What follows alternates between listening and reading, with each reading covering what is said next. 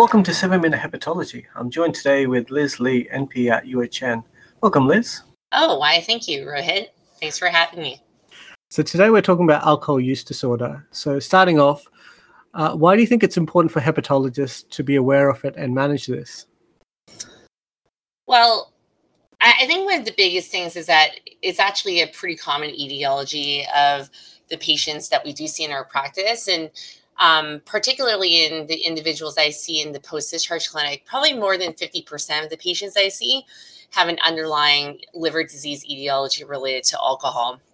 And so I think that being able to serve these patients a bit better, having a little bit more understanding of the clinical management, I think can really help with facilitating some benefits for our patients overall.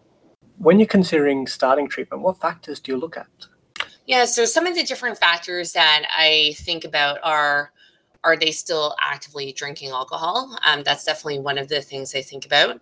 I also think about how bad their liver function is. So being able to, because that could dictate what type of pharmacological therapy could be available. I do also think about drug coverage also as well. And I also look at their renal function too. So those are some of the main factors I think about. And how are you choosing one agent over another? For me, going back to some of the pieces related to whether they are actively drinking alcohol or the liver synthetic function, that would dictate what type of management, what type of pharmacological therapy could be potentially available to the individual. So if their liver synthetic function is normal and they are actively drinking alcohol, then naltrexone, in fact, is actually a pretty good pharmacological therapy that could be offered to the individual. Otherwise, if they have Child's B, Child's C, cirrhosis, then these are generally individuals that I would avoid using naltrexone because it is hepatically metabolized. Then I would consider pharmacological therapies like gabapentin or baclofen. If they are someone who is now abstinent for over a period of 48 to 72 hours, then the use of something like acamprosate could be very effective to help with extending the period of abstinence in preventing relapse. Do you have any particular preference of drug that you like to use or any tips or tricks that you could give us? Sure. Yeah, I think so. For me, in my practice, especially with managing patients that are a bit on the sicker end of the spectrum, naltrexone typically is not a pharmacological agent I'm using very often in my practice. And baclofen, while it actually has been studied in patients with advanced liver disease, it's actually not a pharmacological therapy that we use that often in our clinical practices, just because we do find that our patients don't seem to, they seem to feel very drowsy on baclofen, but that's more anecdotal. So in fact, I'm using a lot of gabapentin in my practice. And I also use acamprosate a lot in my practice also as well, again, related to whether they have abstained. And obviously we hope that they all do abstain, but if they are actively drinking alcohol, then gabapentin is actually fairly effective. And typically the starting dose for these individuals, like I start with like a loading dose, so just 300 milligrams. And then we could bring it up to BID, then TID, and then you can actually increase it to up to a max dose of 600 milligrams PO-TID.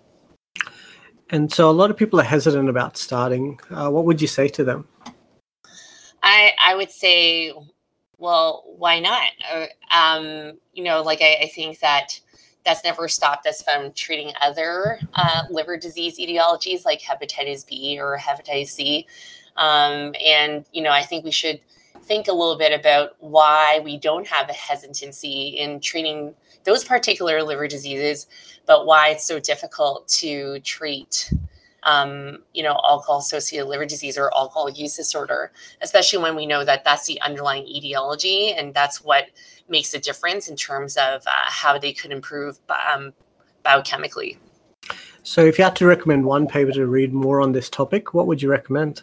Sure. The paper that I would recommend reading is actually a pretty nice review paper that was done by JP Arab, and he's done it with a number of other esteemed colleagues, and it's called Management of Alcohol Use Disorder in Patients with Cirrhosis in the Setting of Liver Transplantation. And this was in Nature Reviews Gastro and Hepatology. Cool. Thank you so much for joining us today. All right. Well, thank you so much for having me. My final thoughts on this topic is that the current system isn't working. So many of our patients aren't receiving the behavioral therapy or the pharmacotherapy required to assist with them in dealing with alcohol use disorder. We can either wait for a perfect system or upskill ourselves. There's a lot of courses and webinars that are available to help with getting comfortable with the medications to use in alcohol use disorder, and also courses on motivational interviewing that are worth completing. If you want to find out more information, there's also a CASL single topic conference on alcohol-associated liver disease coming out on October 14th that I would highly recommend. Thank you so much for joining us on our first podcast. This series focuses on clinical hepatology and the tips and tricks to improve your clinical care. We'll be doing this twice a week. Join us next time. Thank you.